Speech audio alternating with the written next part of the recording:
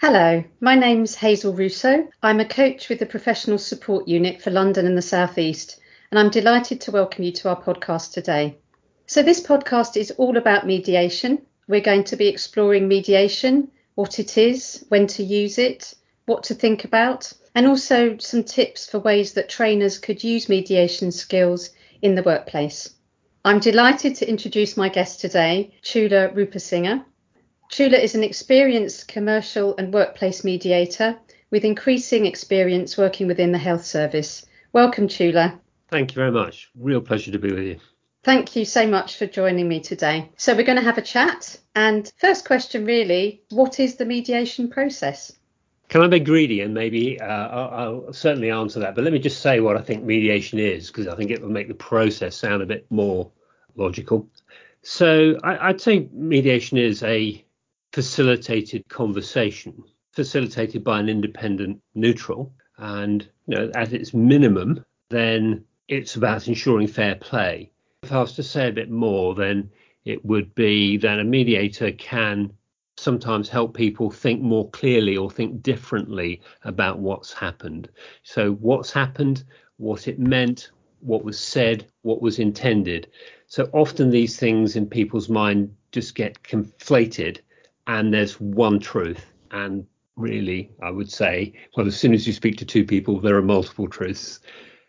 And the process then can be as simple as putting people in a room with that mediator, the independent neutral, to help them explore what's happened, what they felt about it, what they want to do about it. More usually in the workplace, I would say, let's imagine there are two people. I'd speak to one person first in private, and then I'd go and speak to the second person again in private, and then bring them together to have a fuller discussion. That's the process. What's the advantage of those individual conversations? So sometimes people, at the worst, I suppose they feel unsafe. And I suppose there's a spectrum of what unsafe means. But, psychologically unsafe, people don't really want to make themselves vulnerable, probably ever. But they certainly don't want to make themselves vulnerable and think broadly and expansively about something in front of the person who they perceive to be the problem.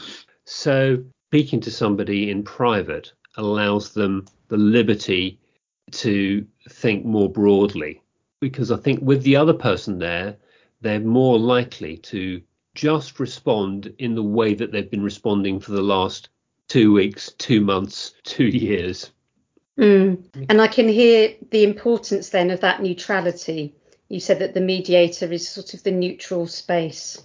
Yes, that really is very important. And I suppose it's why I said right at the beginning, or made reference to the independent neutral.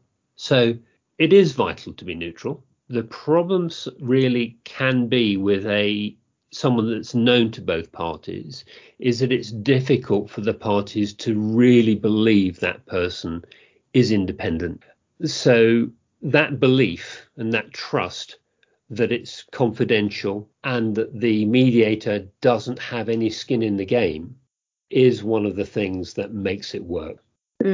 I can really understand that. And I think that sense of safety that you've talked about is really essential, I would imagine, to enable people to be able to see things differently. Yes, it's a great help. Of course, I would say any friend, manager, colleague can always help two people with whatever they're currently struggling with, let's say their dispute. But if that doesn't work, the mediator isn't necessarily a better dispute manager per se, but their very independence does change the flavour in a huge way. Would there be any situations where mediation might not work or not be appropriate? I would say this, wouldn't I? But I don't think I really want to accept too readily the idea that there are some circumstances where it won't work. I suppose some things are really difficult and they might not, but I certainly think mediation should always be actively considered. And what drives me to that conviction is that I have listened to people who have on one side been terrorist bombers who have killed people, and on the other side of the table have been the parents of the people that the terrorists have killed. And they were doing a tour together. And that shows me that even in the toughest of circumstances, dialogue is possible. And in fact, this was more than dialogue. This became a working together of people that really couldn't have been further apart, and where what was at stake and what had been lost was off the scale. So I think mediation should always be considered, and it's hard to think of a circumstance where I would say not worth trying. I mean, that sounds like an extreme sort of situation. What kind of principles that enabled that to work could enable mediation to work, perhaps in less extreme circumstances? Let me just say then two things that come to my mind: perspectives and interests. So perspective that people have when they're in dispute is very clear, focused, and narrow. It's their truth, and I would never wish to argue with it. But there is a broader truth. And let me just give you the perspective of time. Now, one of the things that one might say to a party is, and how will you feel about this in 5 months' time, in 5 years' time? And for sure, it won't be with the intensity that they feel it now. That, of course, opens up the possibility that there are other things in that person's life which have all been crowded out with their focus on this dispute. And so what they're not noticing is how their career, their health, their family relationships might all be suffering with their over concentration or their singular concentration on the presenting issue. So one of the things a mediator will do is help parties to see whatever it is they're talking about in broader or different perspectives. So that's one thing. The second idea that your question triggered for me is the notion of interests. And that's forgive me, but that's almost a bit of mediator jargon. And what the word interest means to me is this: that people will have a position, what it is they want, and that's what gets talked about. So somebody might say they want a particular training course. That's their position. And they might be very demanding about it. And it might be very unfair that they've not been sent on it, as they might express it. What a mediator will be interested in is, what are the interests that are driving that position? And they could be infinite. But let me just illustrate the point by giving two different interests. One might be a sense of fairness. They might feel it's unfair that everybody else has a course and therefore they should have a course. They may not be very drawn to the intrinsic opportunity of that course. What's actually driving them is the unfairness. Or they might want the course because it will advance their career in some way. They might want the course because they are genuinely interested in the subject matter of that course and it would be stimulating for them. So the position is always clear and normally explicitly expressed. There's a different conversation that can take place, which is at the interest level, if you like, under the surface. And why that's important is it changes a binary conversation to yes, you can have the course, no, you can't have the course, to a much broader conversation with many more possibilities, because, of course, those interests can be satisfied by any number of other interventions. That's really interesting. And as you're talking about that, I'm curious, does that part of the conversation happen when both parties are together? Or was that something that would be explored in the private conversation? Or might it be both? Well, I think it might be both. Right. And it is a matter of style. So some mediators will operate with people all together, and some will run a shuttle mediation. And in the commercial context, it's normal to have people in two different rooms, and the mediator goes along the corridor between the two different rooms and helps the negotiation take place. I always think in the context of a workplace mediation that where the end goal has people working together in the workplace, we ought to be aiming to be having them together in the mediation. My own style is to work with people individually, as I've already said, because I think that actually allows them to relax enough to start to see the interests. Because oddly enough, people sometimes don't know what their own interests are in the way that I've used the word interest. They're so used to saying, I want this, or this isn't fair, or I deserve, or they're wrong, I'm right, that they themselves haven't actually paused long enough to know what's underneath. So personally, I would prefer to work with people in private first and then bring them together. It might well be that other interests emerge when they're together. And another reason for bringing people together at some point is sometimes the other person is the person that can help satisfy those interests. I really get that. There's some things that you're saying that resonate in terms of coaching, actually. So in coaching, we use the language of values, which is what are the motivators that often people aren't always aware of that until they have that conversation. So I can really hear that. I'm curious about if we think about perhaps outside of a formal mediation where there's an external mediator who's been brought in, if a trainer or an educator is being asked or is faced with a potential conflict situation between trainees or with colleagues, how might they best approach this? Well, my go-to answer is to listen. Really, there is nothing more important. But let me say why I say that.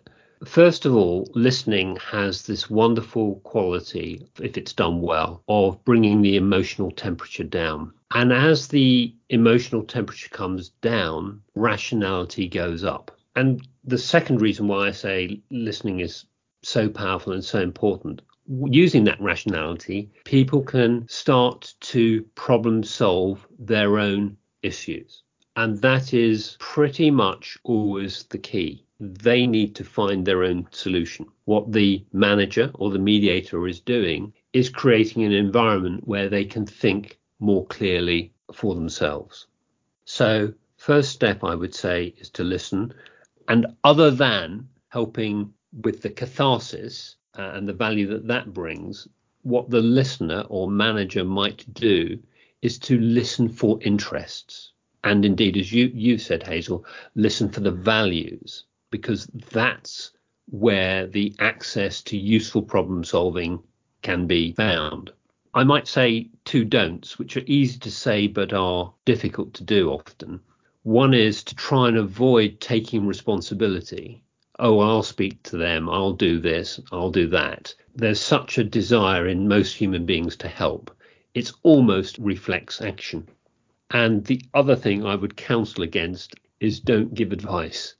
It's absolutely the default thing for most of us to do most of the time is to listen for a bit, try and find out, and then say, well, I think what I would do, or I had a situation where, and this is what, I would counsel against that as best as you can. There is so much in what you're saying that chimes with some of the things that we're looking at in our toolkit here around that powerful listening and what the listening creates, that space for the other person to think and find their own solutions. Yes. Equally, not feeling the need to jump in and take responsibility and give advice. Absolutely. And I don't know if you think this is something that's valuable in mediation, but something I've often offered to people is something I call the 3-second rule, which is when you think about coming in to say something and give advice, just stop and count for 3 slow seconds, because quite often the other person has more to say. And I can really hear how something like that could be valuable here as well. Of course, I've come across that idea, but I don't think I've ever heard it expressed so clearly and in a way that's quite so memorable. So I'm going to have to tell you that I'm going to pinch that formula. That's a lovely idea. And apart from the obvious value in it, which you've talked about, the other thing I suppose I like about that is you're saying to somebody that your restraint only needs to go 3 seconds. You will get a chance to come back in and say whatever you need to say. But look, try this. I think that's a very powerful idea. It must always be good advice. I can't really think in the context we're talking about where it can ever be better to be saying the first thing that comes into your head straight away. Slowing things down is always a good idea. Thank you. Something you mentioned earlier, which I'm curious about, again, in the context of a trainer potentially looking to resolve something in the workplace is this idea of independence. And I know that you said that as a mediator, that's really important. Now, if somebody is faced with a situation where they might be needing to deal with a conflict between colleagues of theirs, which might happen, in practice it might happen, what guidance or advice or tips might you offer in that sort of situation where perhaps independence is less available? I've got two ideas for this. So actually, I used to be a police officer with managerial responsibilities. I became trained as a mediator, and I had a certain rank at that time. And I was asked to mediate between two people. It was a dispute there was a race element to it and a dispute about promotion. And two things, I suppose. Of course, arrogantly, I thought, well, I can be independent and neutral, one. Two, that they would never believe that I would be because it's a hierarchical organization. And although they were not my subordinates, it was unlikely that they would perceive me as being totally neutral and independent. And so what I did was, for a start, I wore plain clothes. Secondly, it might seem a bit extreme, but I took annual leave and I told them I was seeing them on my leave. And of course, three, I made it as clear and as explicit as I could be that I was here as a mediator and not as a senior officer. So I think if you are going to be a mediator or play the role of a mediator, and you feel you can disassociate and it's appropriate and proper for you to disassociate from your management role, then you certainly need to remember that your parties will find that hard to fully accept, and therefore you need to work at making that as clear as you can do. My other thought on this, and actually funnily enough it arose from my very first medical case with two surgeons, where the trust asked me to come back. They were very enthused about the process and they were asking a question very similar to yours, Hazel. And what they said was, do you know what we're going to do? We're going to form a relationship with our neighbouring trust. And when we have a case, we will ask them to provide a manager to speak to our practitioners, and we will do the same for them. So that was their answer, and it's their idea at a trust level. But I suppose I'm sure at a manager level, there'd be nothing to stop me having a conversation with a trusted colleague and saying, look, if I have these sorts of cases, or I have this sort of case, I know you're great with people. Would you please spend a morning with them and you have that conversation, and I'll be happy to return the favour if you want at some later stage for any of your people. So that's a really pragmatic way of bringing in some level of independence where that's possible. If you were going to give a starter for 10 for somebody who's not formally trained in mediation, but might find themselves in a situation where they need to address something in the workplace with trainees, you've already said that you would recommend having individual private conversations with, let's say for the sake of argument, it's two parties. Yeah. Then let's say that somebody brings them together. What might be a starter for 10, a number of opening questions or offerings that the trainer might make to kick off a sort of collective process? I think I would want to maybe say two things in response to that. One, it might be to make a statement about what it is we're trying to do here. A realistic but nevertheless upbeat statement, which might simply be, I'm making the assumption that you both would like this situation you both talked to me about to be better, and you're happy to try and work together to try and have an outcome which leads you to be more comfortable. So it might be the statement, the obvious, but it is starting to mutualize the problem, and it is getting them to own the assumption that they are going to work together, try to work together anyway, to look for a better future. And a second idea would be to start with, I don't really like the term ground rules for professionals. So a term I might offer would be, can we agree ways that we will work together?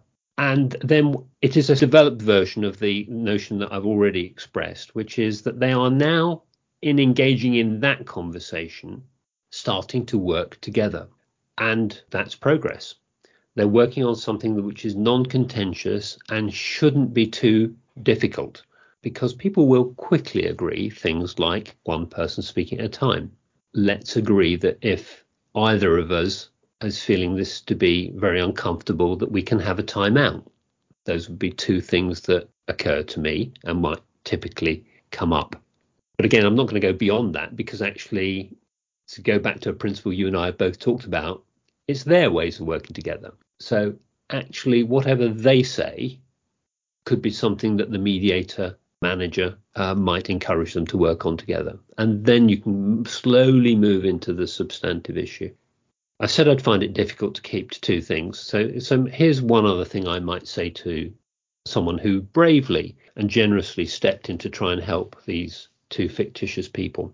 And that's this. Remember, it's not yours to fix. You're there to help them create an environment in which they can do the thinking. And you don't have to, and they don't have to fix everything. There are generally a few things that people are angry or upset about or disappointed about and would like to be different. And so I would say limit your ambition, limit the ambition of the meeting to the low-hanging fruit. Don't be abashed about doing that. There are some things are harder to work on and some things are easier to work on. Start with the easy. Might be a sensible way to go. So that might be more of looking for the common ground, if there is common ground. Might it be a follow-on, let's say, from ways of working, to invite each of the parties to share their perspective? Yes, that's generally a very safe and obvious place to start.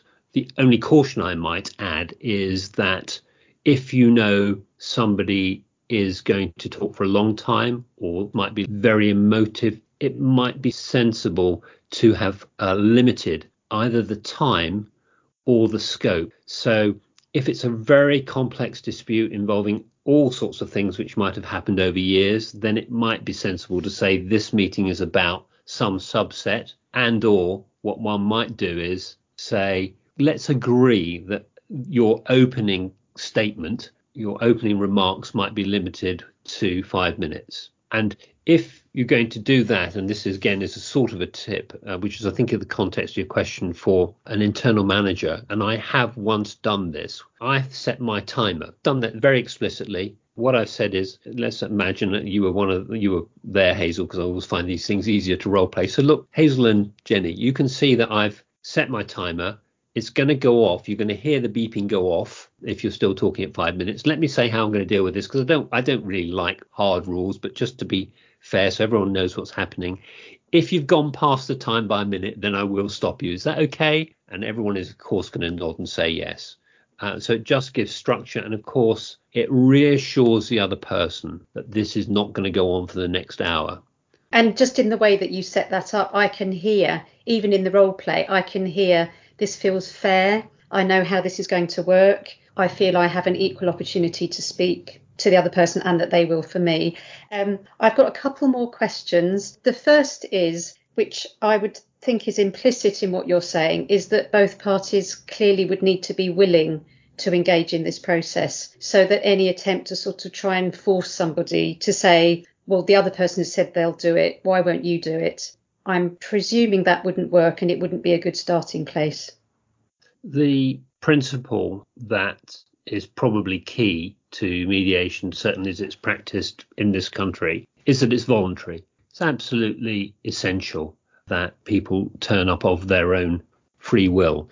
Sometimes, and I can't even say it's rare, that parties will feel that they have been pressurized to attend. Now, we get past it, but it's not the best of starts. So whilst no one wakes up in the morning and takes a deep breath in and says, great, lovely day, I know what, let's have a mediation, it's still an opportunity. And a much, much better frame is this, that conflict is absolutely normal in the home, in the workplace. It's happening in the world all the time. Most of the time we manage it and get past it. Sometimes the dispute gets embedded and it's quite knotty. It's perfectly logical. Just like in any other field of work, when you've got a problem, you go to a specialist or you devote particular time to trying to work your way through it. So whilst you might not choose to be in this situation, you might not choose necessarily to be meeting that person to talk about this difficult matter, it is the way through it. And so absolutely key that people come along to it with a sense of, well, not being compelled and a sense of hope that this is a chance to make their tomorrow better. Yes, thank you. My other question, if one of the parties, let's say one of the people involved, has made some allegations that they say they're being bullied, they're feeling that they're being harassed in the workplace by the other person. Yes. Is that something that can still be addressed through mediation, or might that have to go down another route initially? I would say absolutely it's everyday stuff for mediation. So I'll come more squarely back to the question and sort of introduce a caveat and say that organisations generally have grievance procedures, and mediation might fit into that grievance procedure in some place. So one needs to be aware of whatever internal rules and policies and structures that might already be in existence. Mediation would be something to try sooner rather than later. And yes, bullying or bullying with a discriminatory element is absolutely the sort of thing that mediators are dealing with every day. It does prompt me to say that one of the things that a mediator will do is ensure that the environment is as safe as possible. So if we go back to the ways of working that we've talked about before, then it's not really normally necessary to say this in a professional context, but one might say something about appropriate language. One almost certainly will say something about a timeout. Your 3-second rule, which I'm going to now adopt, is something perhaps to reinforce. I can hear myself saying that now is you might hear something. In fact, I might hear something that makes me go, oh, ouch, a bit strong. Or is that appropriate? Isn't it appropriate? So if we all adopt the 3-second rule, we can pause and we can ask for time to think about that. And this is the sort of thing that stops the meeting being reactive. And that's people's fear about going into a mediation, that they'll lose control. They might be scared the other one will lose control. They might be scared they will lose control. And so if this slightly more measured pace can be the standard way of operating in the mediation, it makes even the most difficult of subjects possible to talk about. Thank you. In that or any other mediation type of situation, what might represent a good outcome? What would let you know that, okay, this has gone well, something's moved forward here?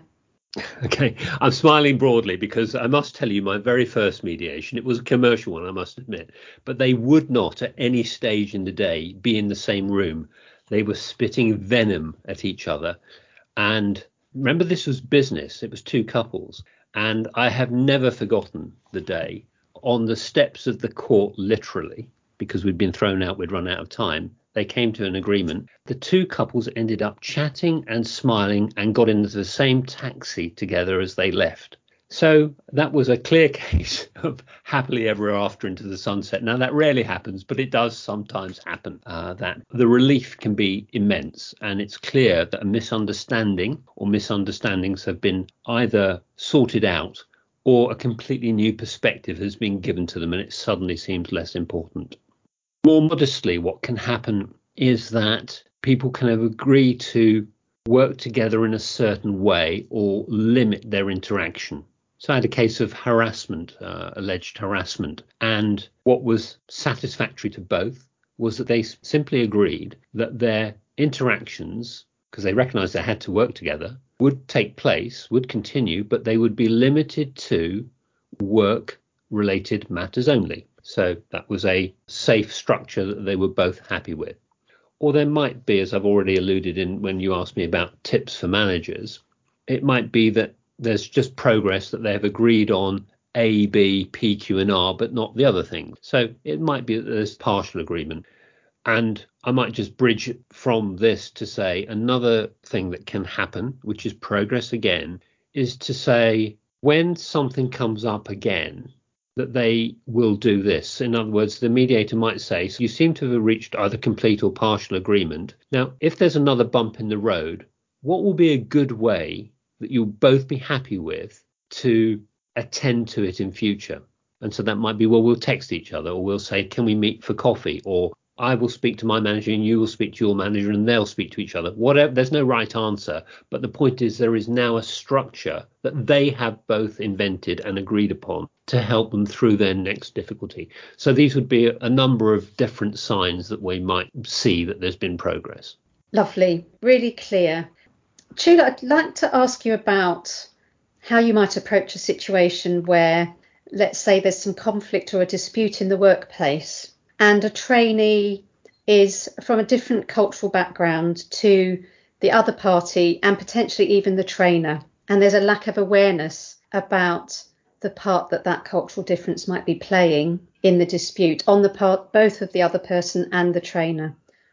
What might you offer around that? That's an interesting question, and it's one that's come up in my experience. It's not uncommon for somebody to say that this party or this group of people are from this part of the world and they think like this. And the invitation to me implicitly is, and that's part of the problem. As I say, this is not an uncommon feature. What I notice about it is that somebody is making the judgment or assumption that culture is playing a particular role in this dispute. All that does for me as a mediator, I mean, I will of course listen to that, and if that person is one of the parties, then I will ask them to think about it, to talk to me about it, to expand upon it, and they and I will make a judgment as to whether to start to share that with the other party or share some part of it.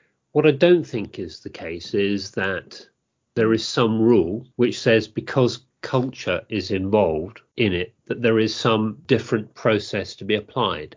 Frankly, culture is always in it. It's just that when the question comes up, say on a mediation training course, we're normally talking about cultures from different parts of the world. But frankly, there are organizational cultures, or there are cultures of sexual orientation or gender. Culture, in a sense, is always part of the framework that's in this discussion. And frankly, the same principles apply, which is take your time, allow people to think and be expressed about it, and to think what is the impact of maybe their assumptions or their values on the workplace interaction. In those situations, might it be useful for the trainer to have in mind that they also may not be fully aware of the impact of cultural differences, although they're holding, as far as possible, that neutral space, but the kind of recognition that we all have unconscious bias. It may be that the trainer naturally feels more comfortable with particular trainees, let's say, and to have an awareness of that. Yes, and we would quickly agree, wouldn't we, that this is what we would want from us all and all managers in all circumstances. It's just that when you take the special responsibility of almost having the temerity, or as the word I used earlier, the generosity of stepping in to be that neutral chair, you're taking on a special responsibility. So yes, I think one needs to be very alert to the biases and assumptions that I'll put this first person that I as a mediator might be bringing to this. And then there's another piece of work to be done, which is to think, are the parties also seeing what's happening, what's been said or being proposed through a certain filter? And of course, it's not for me as a mediator to say right or wrong, good or bad. It might be for me as a mediator, one, to notice it, and two, to call attention to it. I wouldn't put it more strongly than that. Actually, what I think is as big a risk, frankly, is for somebody to make an assumption that the behavior is culturally driven. We just don't know.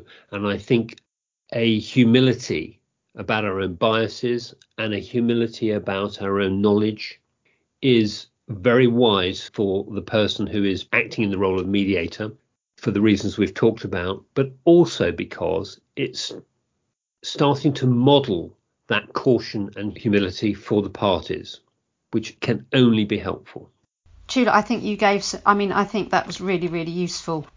The context for this whole toolkit is around differential attainment, and there are a number of ways that can show up, but certainly where a trainee might be that trainers might be more comfortable to have early conversations with trainees that they feel comfortable with, rather than trainees they feel less familiar with, so they don't have the early conversations and then things escalate to a point where it requires something like mediation or something else. So it's about, in this series, so including in this podcast, is just prompting the awareness of trainers to have in mind this may be relevant here in the context of differential attainment. Well, one of the things to think about is that people can sometimes feel embarrassed that they need help in managing a relationship with a colleague. So a useful thing to do is to point out that disputes are a fact of life. They're an everyday feature of working life. And sometimes people, they do get stuck.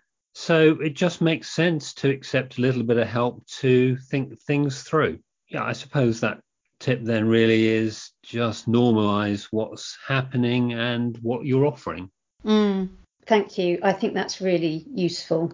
I think we're going to draw to a close shortly, but is there anything else that you think would be really useful for trainers and supervisors to be aware of or think about when dealing with conflict in the workplace? I might say take full use of the confidentiality provisions that surround mediation. So there are two levels of confidentiality that apply to mediation. One is that whatever is agreed is private unless the parties say that they want it to be public or some part of it to be public. Another part is that when the party is having a private conversation in their own room, whether that's their own Zoom breakout room or their own physical room with the mediator, that's a private conversation. So I would say actually to the participants, take full advantage of that. This is a unique opportunity to try and fix the problem that you're having, and speaking openly, truthfully, and imaginatively about what's happened to the mediator is how it works. So although I framed that as advice for the participant, and I know your question was about what's the tip for the manager, the mirror, I suppose, for that is for the manager to really encourage, not just by pleading, but by bringing it to life, encourage the people to take full advantage of this mediation opportunity, and particularly its confidentiality or privacy rules.